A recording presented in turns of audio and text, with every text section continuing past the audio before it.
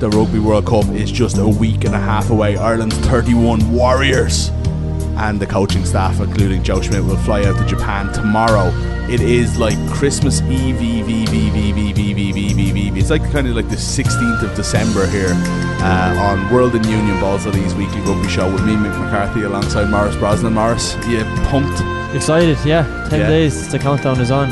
It's happening. The countdown for me is really we talked about this off air as well, to the Saturday, not necessarily. The Friday would be great, and the fact that the Six Nations is here, but the Saturday is if people haven't seen the Saturday run through fixtures, the Saturday fixtures. It's what literally next thing I was going to say, so that just shows you how excited we are. So you've got Japan are playing Russia, the first game, obviously. On Friday night, so that's where it'll all kick off, but really I have it here actually, yeah. So it is 5:45 on Saturday morning. That's not ideal, but anyway. It's not ideal, but you know what? It's a good. You'll do it earlier in the tournament. You won't do it later in the tournament, right? 5:45, 21st of September, Saturday morning.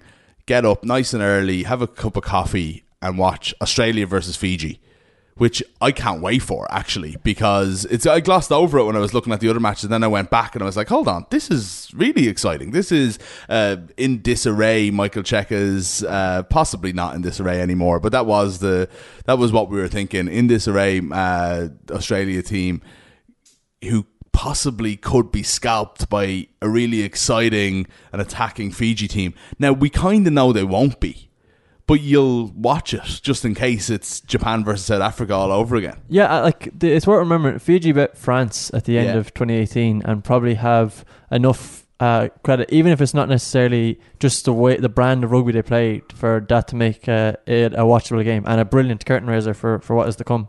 8:15 in the morning then. After that, you've just about kind of woken up. You probably might go and get like a bowl of cereal or something at this stage to watch France versus Argentina. The first match of the 2007 World Cup, you might remember, in Ireland's group, as we watched on thinking we could beat both of these, and then it didn't happen. So France versus Argentina semi-finalists last time. France in their usual kind of pre-tournament chaos where you don't know what you're going to get. Yeah. Two teams that are kind of on a bit of the lull in a sense coming into this, but two teams who can also pull it together for a World Cup. Exactly, which is unusual for Argentina actually in a World Cup. And then, right, so you've had your coffee for 5:45, you've had your cereal for 8:15, and then for 10:45, that few minutes in between, you go and get the fry on. You know, you get a proper fry, you sit down with your slice of toast, your glass of orange juice, probably another coffee at this stage. It's been a long morning, and you sit down for the second day of the World Cup, New Zealand versus South Africa. Isn't that incredible? Yeah, that's unbelievable. Like it feels too good to be true. Like kind of that. How could they have planned this out? Saturday, obviously, from an Irish perspective, right? You've got the tournament opener on Friday, regardless of how you feel about that. You've got those three incredible games on Saturday, and then Ireland play Scotland on Sunday. And then our biggest game in the group stage is straight away afterwards. It couldn't be a better start, really. It's such a massive. That's the crest of the wave that'll hit you there, and you'll be in the tournament straight away. It's bang. Like I just remember, I think I watched it with you actually, the World Cup opener in Russia for football last year. I was like Saudi Arabia playing Russia. It was a real drab game. Yeah. I was like, this is terrible. How did Russia get into this again? So to have a curtain raiser like that is, I think, exactly what we want. We obviously have got World Cup fever here, so we haven't even told you what's coming up in the show. But we will talk about all of that. We'll talk about Ireland's preparation. We'll talk about their win over Wales and lots of more besides. But also, we've got a really interesting piece that you've done, Maurice, with former public enemy number one, and someone I think people have randomly softened towards in the last year or two in English referee Wayne Barnes. The man at the heart of many's in Ireland win and many's in Ireland defeat over the years. Yeah, I actually asked him about that. You'll hear that in a second, about the fact that Wayne Barnes is a guy, right, who, even though he mightn't necessarily be that popular amongst fans, players seem to hold him in pretty high regard, which I think is interesting. And he'll say himself that referees are never, their job is never going to be popular.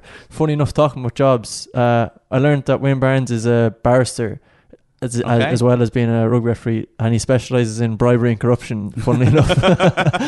That's good to know. Yeah, it is. He's beyond reproach. I'm sure you noticed yourself from your own experience, these media events, nearly more of the kind of revealing things happen away from the interview than do it in it. And he just came across as a very sound fella throughout it, kind of begrudgingly for a referee. Kind of celebrated the fact, or was well aware of his reputation in certain places, but also doesn't care. Tommy Bowe was there as well, and they did a talk beforehand, so I referenced that at times as well. And Tommy Bowe actually was kind of teasing him about that fact, and Barnes was absolutely adamant that if he had his own way, he would have no influence, but he's literally just there as a safety net, that he doesn't ever want to exert himself in a game. He just wants to, and he says over and over again, and this is why this World Cup will be very, very interesting, because we see these new directives about tackles and things like that, that his primary concern is safety of players, and after that he doesn't really want to let the spectacle unfold as we all want it to as well, which I think is the way.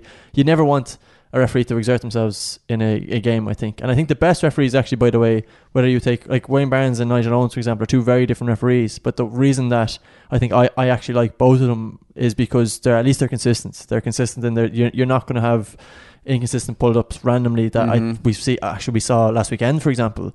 Some really bizarre interpretations of the same what looked like the same infringements, but at the very least, and also the most important thing is just that they're consistent, and I think that's what Barnes does. We all know about the Wayne Barnes breakdown, but I suppose that the players know about it as well, and so do the coaches before the game. So consistency is the thing. It's funny because you're a refophile, as people will know from our GA podcast. I'm not allowed to give out about refs. I'm not allowed to be a sports fan on this show, Maurice. You're trying to keep me to this weird journalistic practice instead of just letting me say whatever the hell I want. But you are a refophile. I am someone that tends to get lost in the moment a little bit and give out about the refs. And, I remember doing a stats piece on Ireland's performances under Wayne Barnes. And, it didn't go very well. It was unfavourable to Ireland's chances. Their win rate, you mean? Yeah, exactly, yeah. But that was a few years ago.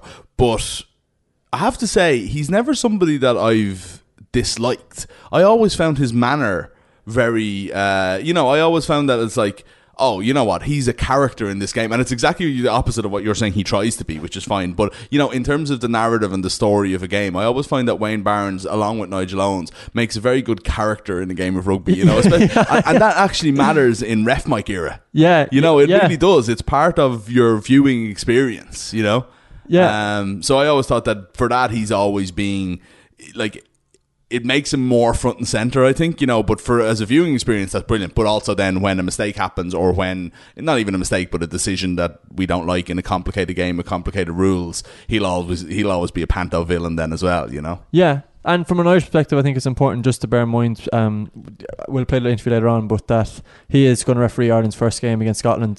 He's actually the most experienced referee at the World Cup, despite the fact that he's still quite young for a referee. It had been previously reported that he's going to retire for sure after the World Cup. Now, as you'll hear, he's not so sure about that. He hasn't made up his mind either way. He might end his explanation was that World Cup cycles for a referee, not so much for a player, but I guess a guy like Rory Best, it is, are times when you take stock and decide then. So he's not going to make any decision on whether or not he will retire until after the World Cup. So that's just, I suppose, a point of clarification that he isn't actually retiring for definite. We don't know if he is going to retire or not.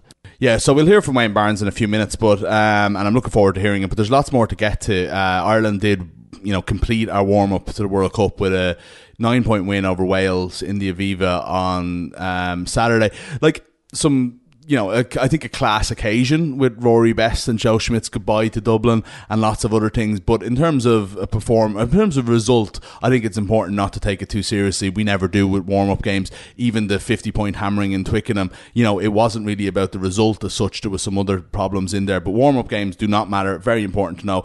Ireland being number one in the world, it's a nice thing to have. It's a nice thing to have on the resume. Nobody on that plane tomorrow, from coaches to players, are going to be in any way worried about it. They know that it's not a real figure based on what's happened in the Six Nations, based on what happened at Twickenham a few weeks ago. But what is important to me is that the thing I was most worried about from the Twickenham performance, rather than any of the specifics that we'll get into, that we talked about at the time, from, our poor line speed or our lack of fitness or whatever it was that we were doing, was my fear was that what would translate come the Scotland game, which was 4 or 5 weeks later at the time, was that this team's confidence is gone. Yeah. And absolutely shot. And even last week when they beat Wales, I felt there was a bit of a second half collapse that was indicative of a team that, you know, had come out all guns blazing, and when things went wrong, they collapsed into themselves. You know, we can't do anything right. You know, you've seen it in sports teams over the years. And I think what Saturday proved beyond the shadow of a doubt is that that's not the case. This team is ready to go.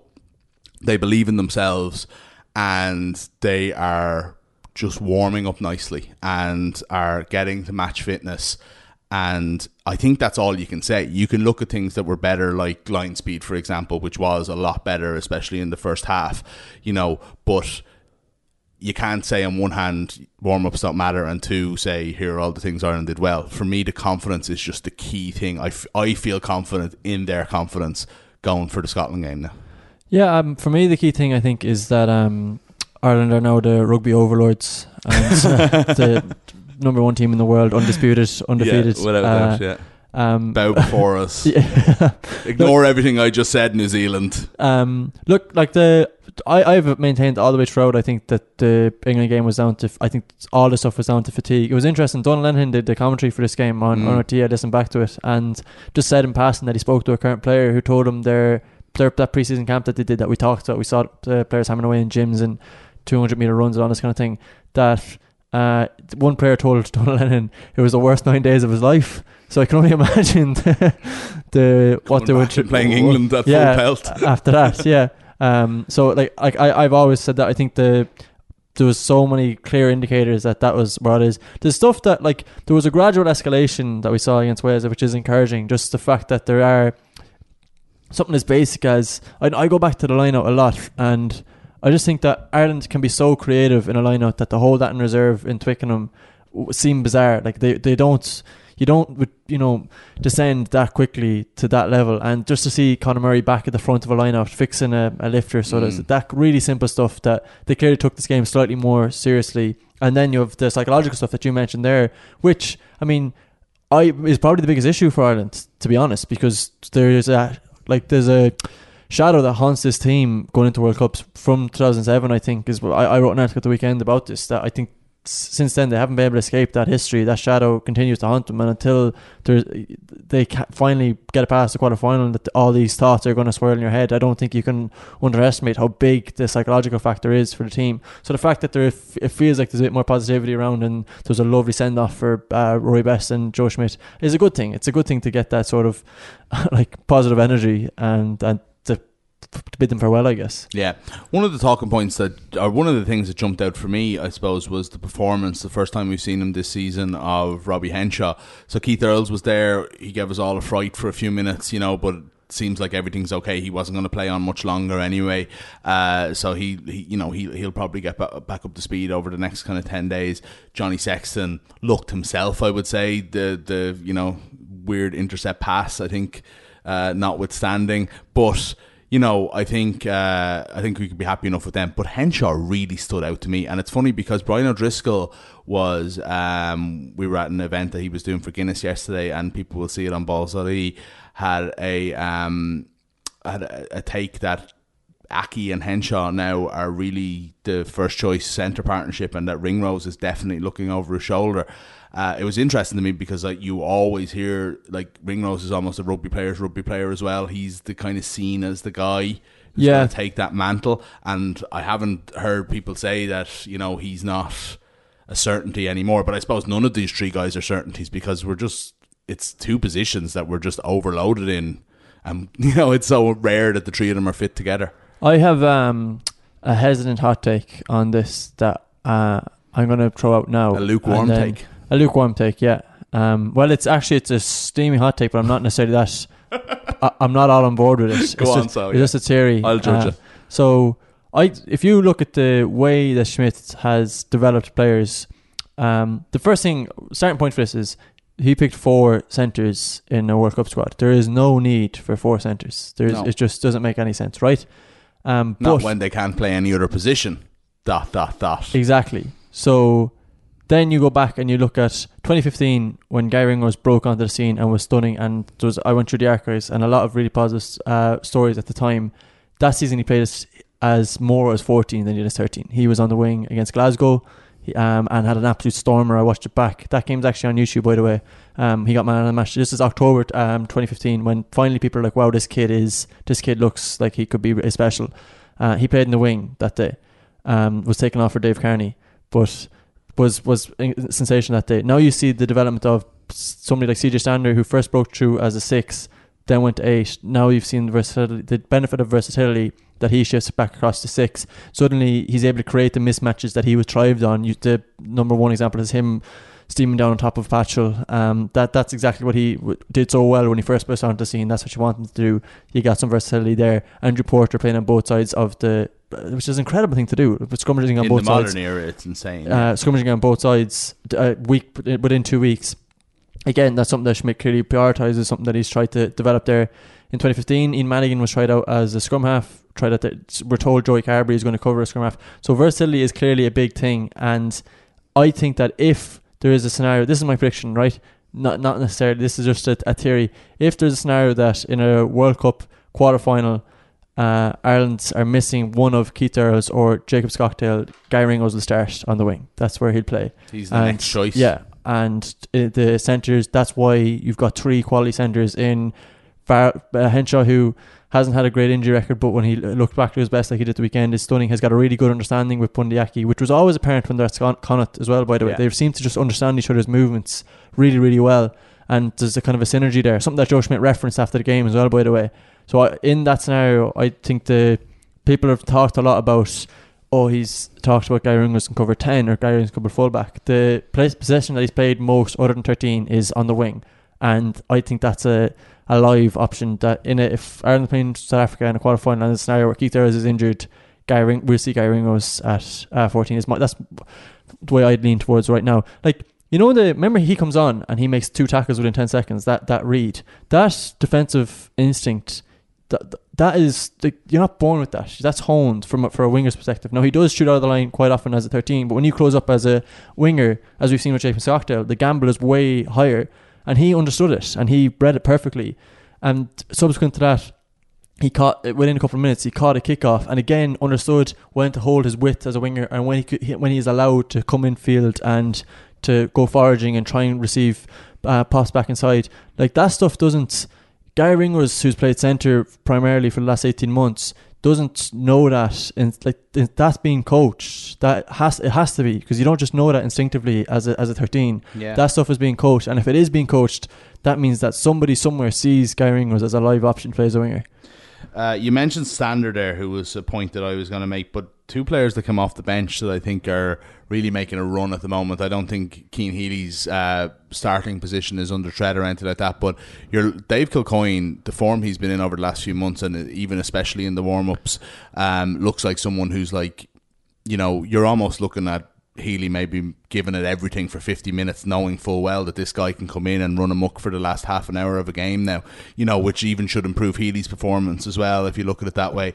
That's brilliant to see. And I have to say, Rhys Ruddock, we talked about this months ago when we looked at the squad first, about someone who could just kind of gradually sort of rise through the ranks as someone who could make an impact first of all make the squad and now make an impact in the World Cup. I just think he always looks so at home in a Joe Schmidt back row, doesn't he? As in, he just suits, I think, the coach, the style of play, everything about it. And I thought he was brilliant, actually, at the weekend. And I don't know, I'm just starting to think that we still don't know the makeup of the back row. It is without a doubt the most unclear of the starting positions, the starting lines in the field for what's going to happen in the Scotland game. And I think the only thing we're absolutely certain of is that Peter O'Mahony is going to start at either 6 or 7. I don't think we know for sure on any of the rest of them. And Ruddock is definitely putting his hand up to at least be considered there. Yeah, like any time this Ireland team have been at their best, it's been when the pack has been more abrasive than what they're up against. And Rhys Ruddock always delivers that. Like the hit he had on Adam and Jones was just phenomenal. Like he drove him back yards, and he just has this incredible ability to always deliver, and it's quite admirable actually. And I absolutely think he's firmly in contention for. Like, don't forget he captained Ireland when they bet South Africa in Dublin as well. So he has to be in that conversation. The last point I want to make on the match, if you don't have any more, and is that people will have seen that Dan Bigger went in for the Sexton interception I was talking about a second ago. The wonderful sportsmanship, yeah. The wonderful sportsmanship. We go, sir, it wasn't a try, sir. You know? Right, everybody's looking at that. I said immediately, there's something up there. He doesn't want that to go to the TMO. There must be a penalty in there. There must be something, right? And I didn't even, it all happened too quick in my head to realise that it just came from an interception, so that it wasn't, it was obviously going to be that. But I just said, he doesn't want that to go to TMO for whatever reason, forgot about it. And Johnny Sexton was on Off the Ball yesterday, I believe, and he said exactly that. He said that he in no way was giving up the chance of a try. He was in no way saying, "Oh, we can skip the TMO part, sir. It wasn't a try."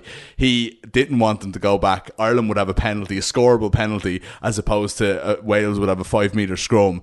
And Johnny Sexton, I love this idea of him just chasing around the referee, who says, "Thank you, Dan," and runs back to call the 5-metre scrum. And Johnny running around like a lunatic, go, "He's fooling you! He's fooling you!" Which is possibly one of the most Johnny Sexton things ever. And also, like, he is, trying to make up for his mistake. Like, offside or not, I still think that was a very loose play by Sexton. Yeah, that, again, you can't judge in a warm-up game because he's probably just trying something he wouldn't try otherwise, Yeah, it was like what's the opposite? A look pass that was telegraphed. Like, it wasn't a no-look pass because he kind of just shipped it out, looked, saw, and then here we go. I'm doing this, lads. Go intercept. It's just so funny that Bigger would think that quickly, if he was offside. Just go, "No, sir, no try. Give us the 5-minute scrum. We might get one in a minute."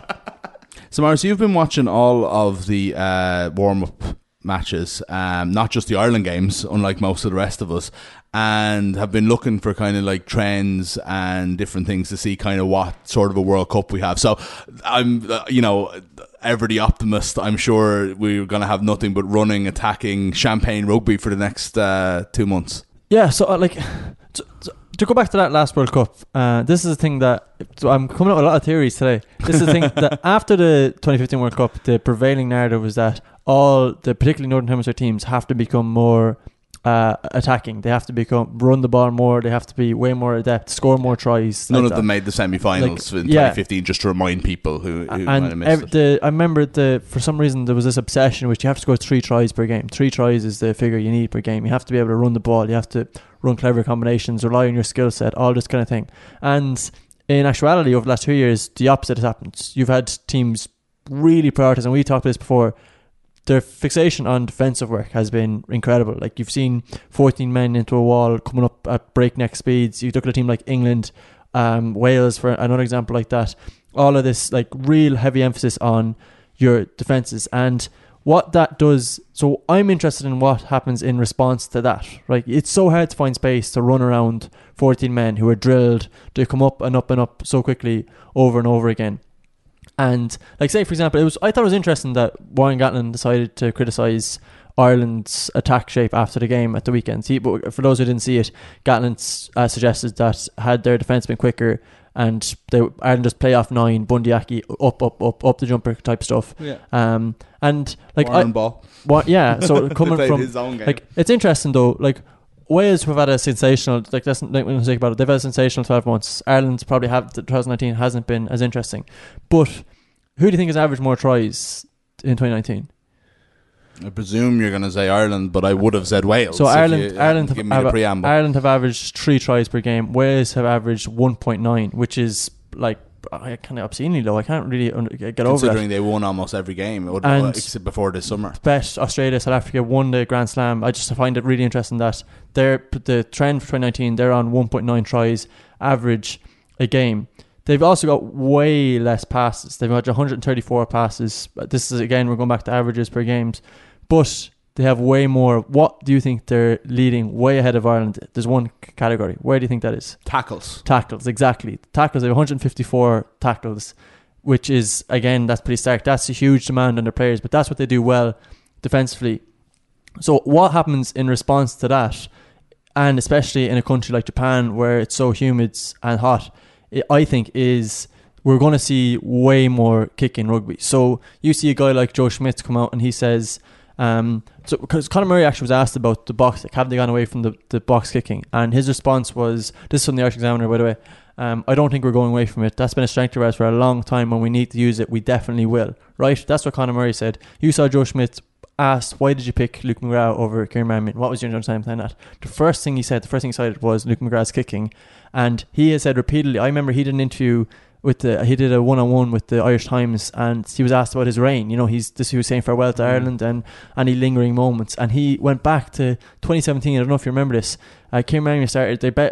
England were on the cusp of Grand Slam. Ireland bet them in 2017, and Kieran Marmion started, but Luke McGrath came on, and Luke McGrath chipped the ball, kicked a kick back into the corner over the top, pinged England back, and Joe Schmidt. That was one of the loudest cheers I've ever heard in the Aviva Stadium, by the way, that moment, because it was sort of done then, but go on. And Joe Schmidt, it's funny you remembered it as well, because Joe Schmidt cited that as one of the standouts in his reign, that kick. So you see, that's the way the game is going. I think when you see these offences, the way teams are going to progress up the field is by kicking. Like, it's funny, I watched the New Zealand's Tonga game, was just interesting. Like, it was a complete washout, and New Zealand were so much better than them. But Ben Smith's New Zealand's second try, his first try, if people just watch that back, Tonga came dangerously close to scoring a try. The closest they came for about an hour. So after 20 minutes, score 7-0, and Tonga are pinged back inside their own 22 and decide to box kick the ball and get a really good chase and get a good jackal and win it back and kick again and win it back again by turning them over inside New Zealand's 10, and suddenly they're pounding away almost in New Zealand's 22. And it just illustrated to me so clearly that this was a team who could not move. Like they could get no attacking shape. They were being swarmed every single time, and within 2 kicks, they're up and they're dangerous to try against New Zealand. That's Tonga, right? You've got South Africa, who played Japan at the weekend. South Africa, I think the final score was 41-7. South Africa kicked the ball 33 times in that game, and if they scored over 40 points and they kicked the ball 33 times, Willie LaRue, if you watch what Willie LaRue is doing, kicking from the base, like it's so obvious the way they're going to play rugby. They don't want to have possession. They want the exact same thing: kick, ping back, turnover, and then we'll launch our attacks from there. But it's all based off getting out of there from their within 22s. They don't really want possession. They want to ping teams back and play rugby that way. That's where it's going. It was interesting. Boring to watch? Potentially, yeah. I mean, that might be a concern for the World Cup. George Ford talked about this. Charlie Morgan had this as well. This is a George Ford quote. So they went to Treviso. I've mentioned this on last week's podcast. Rising Suns English rugby documentary. Very, very interesting. It's all up on YouTube. One part of it, you can hear Eddie Jones outlines. They studied the climate that they're going to face in Japan, and they found 2 places with the exact same climate in terms of the temperature and humidity. One was Treviso, the other was Turkey. They went to Treviso for their pre-season training camp. This is a quote by George Ford. The thing we noticed most in Treviso was how the humidity affected the sweatiness and greasiness of the ball. It was like playing in wet weather sometimes, and sometimes in wet weather you were better off without the ball. That's what George Ford said. I understand that the Irish squad have played with a wet ball in training as well. That's something that they've been doing a lot of. That's trying to replicate that loose ball. That's trying to replicate those conditions that they will face in Japan. All this is pointing towards a kick-oriented game, and that's why I think this World Cup, that's the prevailing narrative, is that players, Conor Murray, it did not kick a ball until suddenly they were trying to chase down the Wales game. Wales actually had a decent fight back. You saw this in the second half. What did Murray do when Ireland finally looked to grind it down? They came really close to going to try, were held up in the line. Finally, James Ryan gets over. They're trying to see this out. Rise Ruck had a good chance as well. Just could not get over the line. And we're seen really keen to get a try. First thing Conor Murray does, box kick the ball. Going back to his box kick, something they hadn't done for 2 games before that. George Schmidt referenced it as well. I think that's the way the game is going to go back to that. You're going to see a huge amount of kicking off 9-10. If in the case of New Zealand, Barrett at fullback gives him that second playmaker option. You've seen Rob Kearney stand in as a second playmaker. Now Rob Kearney's hands are decent, but he's well able to kick a ball, and that's where I think that's where it'll be such a prevailing team come the World Cup. Now we'll see over the next month whether or not I'm right, but that from the way the game is going, from the evidence I've seen so far, that's what we're going to see. Well, that's pretty grim. Thanks for that.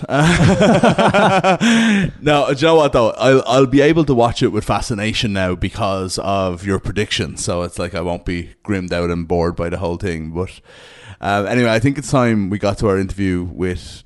The only final thing briefly I'll say on that is that in an ideal scenario, that would encourage teams to leave an extra man or maybe 2 extra men in the backfield, and so if you're going to see trying to find space and behind there's only one man, eventually the best kicking teams will be able to exploit that. If they can exploit that, you see teams drop 1 or 2 back. It'll and have to be countered, of course. That's in an ideal scenario, that's what you would see. There we go. We're going on a more positive note into our Wayne Barnes interview. You were speaking to him last Friday at the Marion Hotel.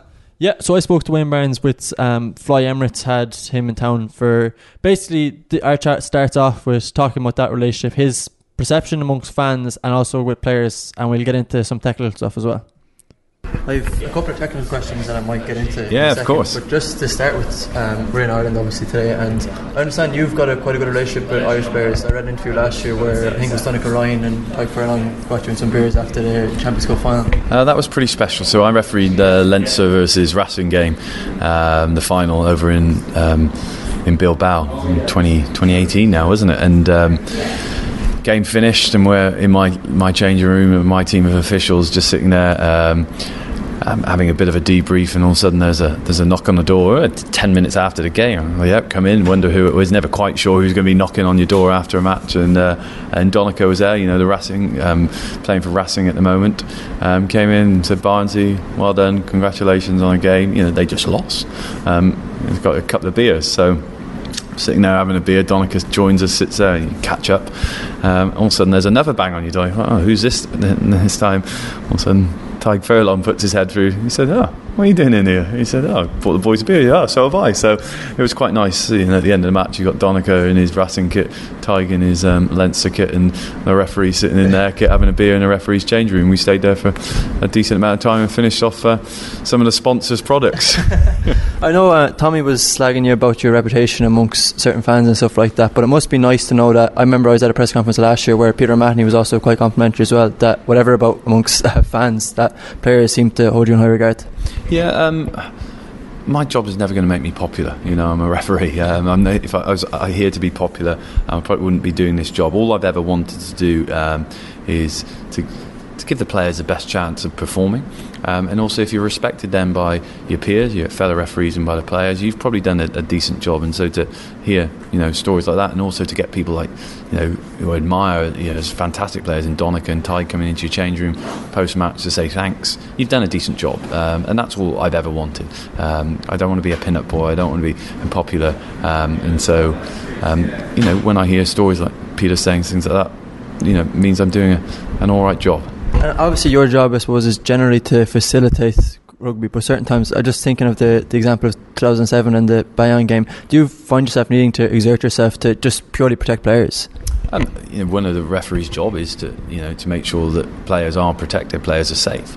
That's the reason why World Rugby has had a big push around protecting players' heads and said we're going to be more stringent on high tackles, because it's not because referees want to send players off or yellow card players. It's because we're saying you've got to change your tackle technique to protect players' heads. One of my jobs during a game is obviously the safety of players, and so if a player does something stupid and he kicks someone in the head or he punches someone, my job's really straightforward. It's not me who's punched someone or kicked someone. All I do is just deal with the results, and the result is you can't kick someone in the head, so I'm going to send you off. So that is one of my key jobs. My other job in life is a lawyer, as you know, and I do some mediation as well. And you think about mediation and rugby, there's some similarities. You go in there, you've got two parties who want totally different things. One wants to win, the other wants to win.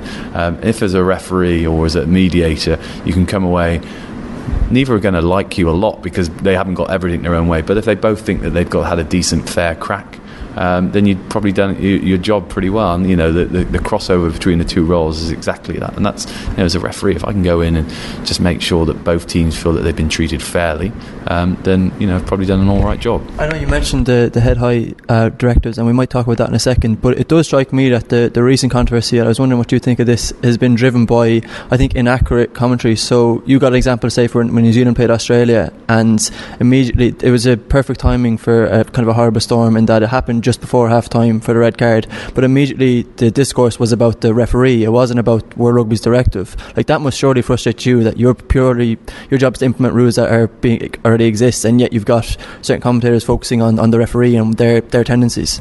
That's not a concern. My job, as you said, is to implement the rules which we're being asked to by World Rugby, but also by coaches and by players. World Rugby don't just make decisions on their own. There's working groups which are behind a lot of these decisions. So we get together with the coaches and the players quite often as a group of referees, and we say, right, how do we want the game to look? How do we want the game to be refereed? And so it's not the referee saying this is how the game will be refereed, and like it or lump it. It's us saying, right, okay, this is what we've agreed. We'll go and implement it. I don't listen to social media. It would drive me mad if I did. So all I can do is try and be as consistent as I can during a game, so the players know what's expected of them, and then they know at the moment if they're standing upright and they don't grasp and they hit someone in the head, they're going to be probably sent off. If it goes slightly wrong, we're not going to send players off just for the sake of sending players off. But if a player is dipping into a tackle, or a player's slipped, or a player steps inside and there's a reactionary tackle, it's not the ones we want to get. We want to get the really dangerous foul play where players aren't trying to wrap, they're trying to hit players really high and it goes slightly wrong and they hit them in the head.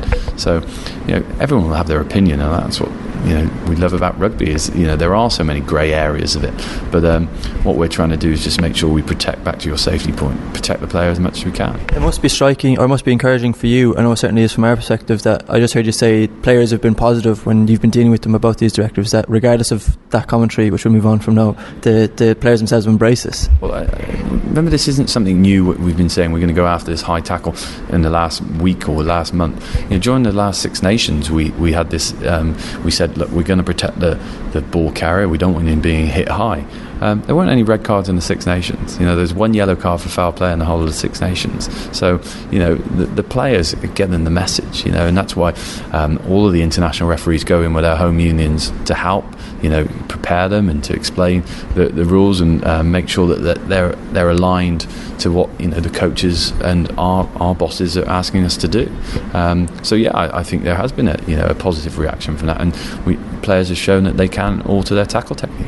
It does strike me, kind of moving on from that the tackle directives have all been reactive to injuries that were coming, but you still have a problematic area, in my own opinion, in the ruck, which I think there is a chance to be a bit more proactive in that scenario, particularly in circumstances around a jackal, for example. Just in your own perspective, before we move into that, what for you is the ideal scenario if the jackal is involved? So, what would you like to see?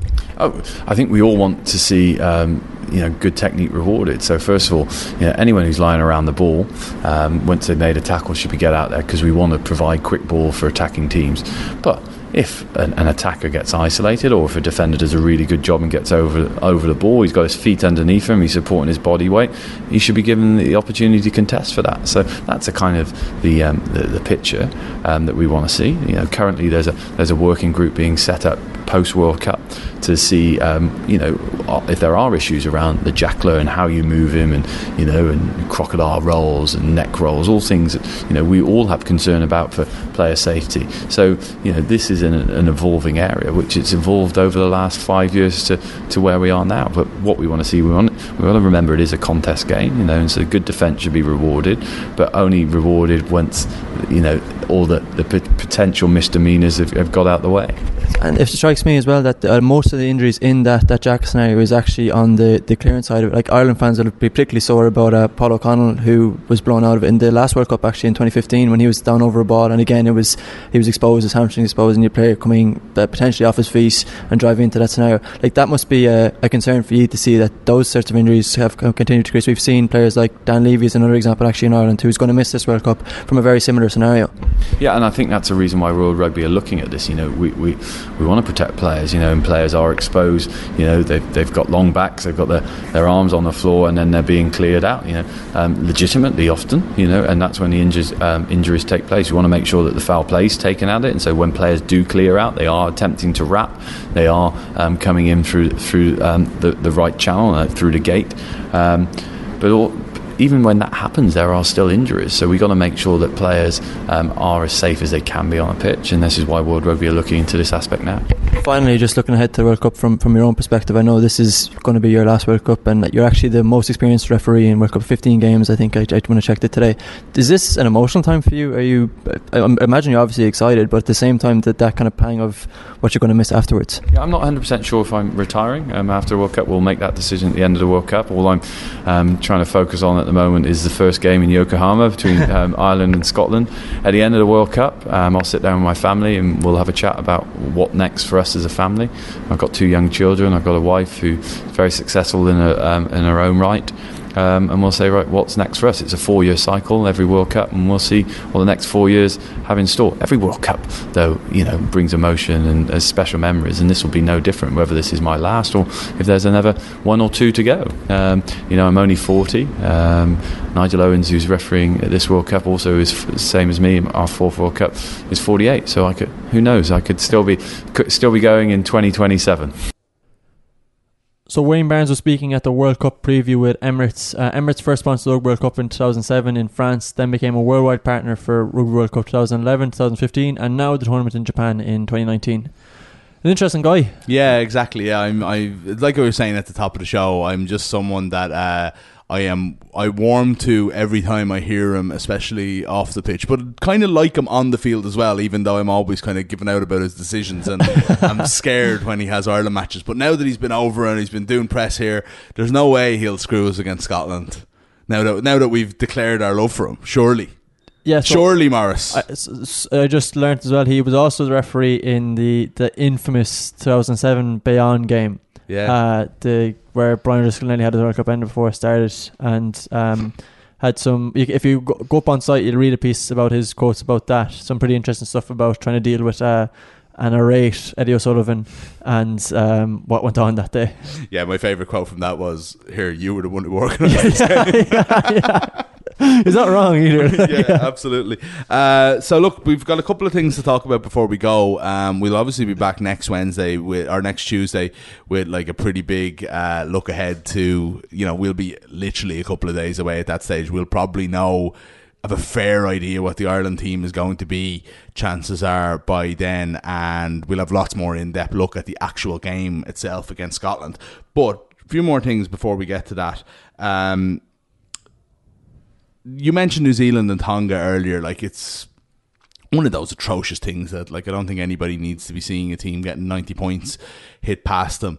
But there was some interesting comments from Steve Hansen after the game about, he mentioned the Six Nations team specifically holding back the Tier 2 and Tier 3 nations, which, there's a part of that that's just ludicrous, that like it's hard to take a man seriously when he refuses to look in the mirror and wants to cast blame elsewhere. Now, New Zealand are probably the furthest of all teams away from blame or furthest of all teams that you cannot blame for something like this.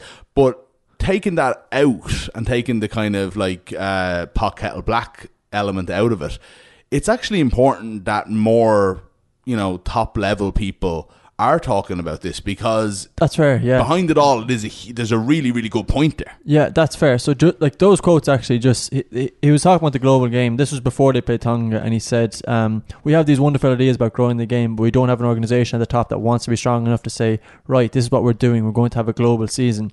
The Six Nations rule world Test rugby programs. They don't want to give that up, and until they're prepared to give that up, we're not going to see any progress in that area. Now, like, there's two things. In a sense, he's right.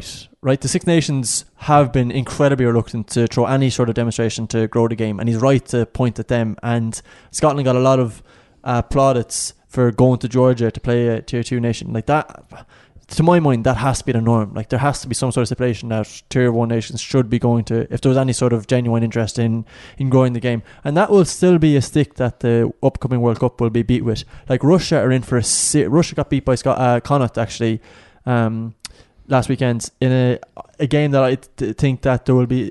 It demonstrated a lot to me that they're in for a seriously hard World Cup, to my mind. And that's still always the criticism that we always get the 18 tournament, not really a world game. They'll all be worthwhile until this situation is resolved. So I think he's fair enough to say that. The other thing, like, he hinted there about the World Rugby season as well, about Six Nations reluctance for this Nations League, which is that's disingenuous. Like, that is, the Nations League was not to address Tier 2 nations. We know that because we actually had Dan Leo on our show, and we for anyone who's interested, you can go and read his thoughts up on side as well. I'm not just saying that because I wrote them. He is really, really interesting in what needs to happen in the game and why the Nations League was such a ridiculous idea for what it would do to Tier 2 and Tier 3 nations. So from that perspective, I think Hansen is wrong. But at the same time, like, there was other quotes. He talked about how difficult it must be for Tonga to have their players spread out over the world. He actually talked about this idea of retirement Strong's World Cup. And I think you're dead right to say he does, like, in fairness, it's right that what the best rugby nation in the world, their coach is highlighting the plight of Tier 2 nations. But there was elements of it that I think is wrong. But I mean, I guess I have to be fair as well and admit his overall point is probably correct. Yeah, I'd agree with that. I just think that there's a part of Hansen and just the New Zealand kind of hierarchy alone that I always just think are talking out both sides of their mouth and will always look after themselves first, as everybody will, but almost to an extreme in New Zealand, you know, and they'll take players off these countries and they'll do all of this while criticising others for not doing enough, you know, and that grates. But I suppose my point is that that's the natural reaction of almost everybody reading this from outside New Zealand. But actually, what we should do is do what you did there and just look a little bit beneath it and say, right, take the hypocrisy out of it because it's absolutely there, and forget about why he's saying it, and just remember the fact that this is true, and at least it got some coverage, and it probably only will when the likes of Steve Hansen are saying it, you know, and he probably knows the real thing. And when he's not with New Zealand after the World Cup, you know, let's see kind of what he's talking about then, because he actually is somebody that can go and actually do something, you know. And the idea that, I understand the Six Nations have this kind of power, but the idea that the most important team in rugby or the most important country in rugby don't have some element of power over this is kind of ridiculous as well, because where New Zealand go, the world follows, you know, in terms of world rugby. And then the last thing I just want to talk about is a little conversation we had in the office that I said we should bring it onto the show, and I know you're going to do a little bit more on it, but there was a picture that went viral on Saturday, I think, of the South African rugby team after a gym session, looking incredibly ripped to a man, almost the 30 men, some of them in particular looking like bodybuilders. And I think some people had a little bit of fun with it, and then me included, actually, just like a little bit of crack about, like, you know, that they're what's the cardio like if you're shaped basically like a bodybuilder who generally, as we know, kind of turn up to these events barely able to walk because of how dehydrated they are. And, you know, no more than that, I think, for most people. And then I think, as happens, people kind of went into this is definitive proof of casting aspersions, which of course it isn't, and of course we don't know. But I know you had a look at it and sort of had some thoughts on it. Yeah, so as Mick mentioned, there'll be a piece up on site with Ross Tucker, who obviously is way more qualified to speak about this kind of thing than I am. But I think, even saying that, I don't know if anybody is qualified to speak with this based off a picture. Like, this is twofold, and this is why this conversation has to happen on a podcast and will never happen on Twitter, because it's complex and Twitter doesn't allow for complexity. Like, it can be both true that you criticize people for their reaction to, a lot of people for their reaction to that photo and for their casting aspersions and jumping to assumptions based off that, while also admitting that the threat of any sort of performance enhancing in drugs in rugby and what we've seen already in South Africa is a huge concern and something that we need to be conscious of. Like, both those things can be true at the same time, you know. Like, I don't think there should ever be a situation where judging based off of picture like that is your definitive absolute evidence of anything, to be honest. Whether or not they're a good rugby team, whether or not the only thing that's definitive proof is in that they're very, very lean and in great shape. But I just think that the elements of their response to that picture were bizarre, to be honest, and too extreme on both sides. Yeah, absolutely. And as is often the case with Twitter, you know, as in, like, you're either on one side or the other. You can't have a nuanced, thoughtful opinion. And, like, I'm almost loath to go into the kind of the very vague and very not deep scientific explanation just because of what you said, because we shouldn't be judging it by it. But I will just say, like, there's a very specific thing there, that these guys don't look like this after a rugby match. Yeah. They look like it straight after a weightlifting gym session in which they're they're the pump exactly, as people will know, but also a very, very low level of water in their body from being post-workout. Like it's not like that when they're training for a match, or when they're going out to be ready for a match, they're going to be hydrated and they're not going to look like that. So these things can't be taken as, look at these rugby players, how could they possibly be all this ripped? Yeah, precisely. And I actually think you said it spot on perfectly there as well. Like the problem with any sort of this stuff is just taking an extreme on it either way. Like it's okay to be even skeptical, it's okay to be on the other side of the fence, but just in terms of in that category, but just in terms of what, like, we'll trash this out with Ross. We might even play some of it on next week's podcast, so do keep an eye out on site for that piece as well. But just extremes are never good. Like nothing is ever black and white. Take a breath, I'll give myself that advice as well. Why not? Right, okay. As I said, next week we're really building it up, ramping it up. Next week we will talk a little bit about that and about all the issues going on. But our main focus is going to be Ireland, Scotland. We'll tell you more about what to look out for with Scotland. So please do join us. I hope you're enjoying the show. We're back with you every Tuesday, basically for the rest of the rugby season, I would assume. If you also like other sports, we have some stuff there as well. Balls.ie, we have a weekly football show that went out on Monday. You can hear that. There's exclusive interviews with Kevin Doyle and Gary Neville on this week's show. Maurice, you were talking to Gary Neville? I was, another man who was probably more revealing for what happens away from the interview than at the interview. But again, a very sound fella, really interesting conversation. A lot of Irish relevant stuff there as well. He's obviously involved with Salford.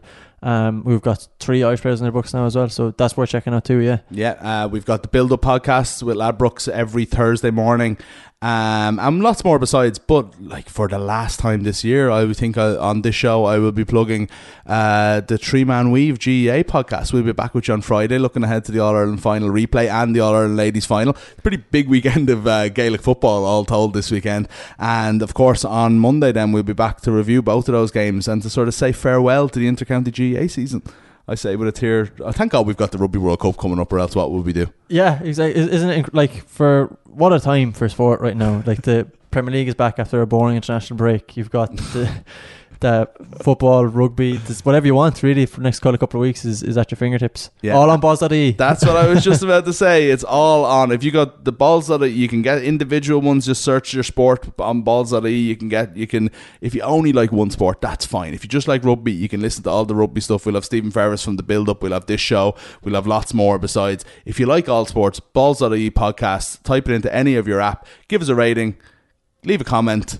All of those things help, but mainly just listen and enjoy. We've got something for you almost every day. We'll talk to you next Tuesday on World in Union. Chat to you then.